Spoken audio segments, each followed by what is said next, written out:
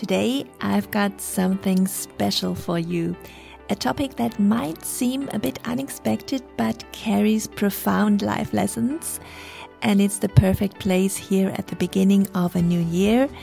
I'm talking about the tiny furry bundles of joy that have become my unexpected mentors, my rescued baby cats, so stay tuned. Welcome to the Rich and Chill podcast. I'm your host Beate Kuhn, and I'm so excited that we will spend some time together. The purpose of this podcast is to deeply connect with you. We will talk about mindset, rewriting your money story, and manifesting the life your soul desires. The be, do, have, everything in between, and of course sometimes about what's also on my mind as a female business owner and coach, so that you can take away some new perspectives or new thoughts after each conversation. So without further ado, let's dive into today's episode. Hello my beautiful Rich and Chill souls. You know, life has this funny way of teaching us the most profound lessons through the most unexpected ways. And for me, it was last year in May. I followed an impulse and rescued 3 cats that were left in a trash bin. And animals always played a big role in my life, especially cats. I also have 2 older ones living with me, and yes, I had it in my mind to have more, but not quite planned. So a dear friend of mine was visiting me. I drove to the airport, and a friend on Facebook posted that they had rescued 3 baby cats that needed a home. And because the shelter was totally full already, as always, and I knew at that moment that they were supposed to be here with me. So get ready to dive deep into the life lessons I learned from my rescued baby cats. Lesson number 1. Never give up. Seriously, if my little furballs could talk, which I sometimes think they can, they'd probably say, try 1,000 times and don't even think about not trying it again. Whether it's chasing a laser pointer or trying to jump up the sofa with those tiny little legs, these cats embody resilience. And guess what? So can we. Lesson number 2. Trust your instincts.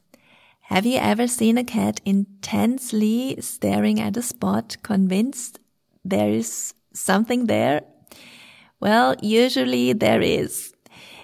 It's a powerful reminder to trust our gut feelings, to tune into your instincts. And yes, animals are more conditioned as they have no such things as perception or evaluation like we as humans have. But I think they have really mastered the art of living and listening to that inner voice. And we can do that too. I think more in a kind of remembering, because as a kid we did that more, right? So, lesson number 3. Don't hold back in expressing what you want and be confident about it. Cats are not shy at all about letting you know when they want attention, food, or being pet. And they don't care if you are starting an Instagram live or writing something on your laptop at the moment. There is a kind of, raw honesty in their expressions of desire. And that doesn't mean you have to be rude or selfish, but you can be confident in expressing what you really desire. I speak about that all the time, also here on the podcast.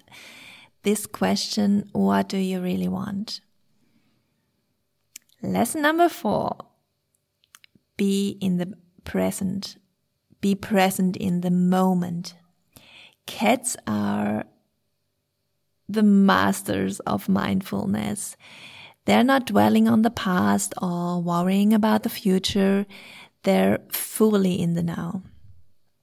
And how often do we miss out on the beauty of the present because our minds are elsewhere, or we get distracted by social media or whatever. It's also such a beautiful thing to give your loved ones or your team, so like a signal to them, hey, you matter. It's important for me to listen to you. Lesson number 5, be absolutely focused when you want something.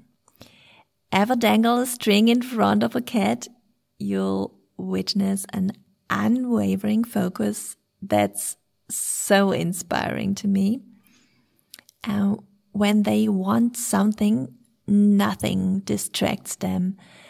And it's such a wonderful reminder to stay laser focused on our goals and dreams and blocking out the noise and distractions from the outside world.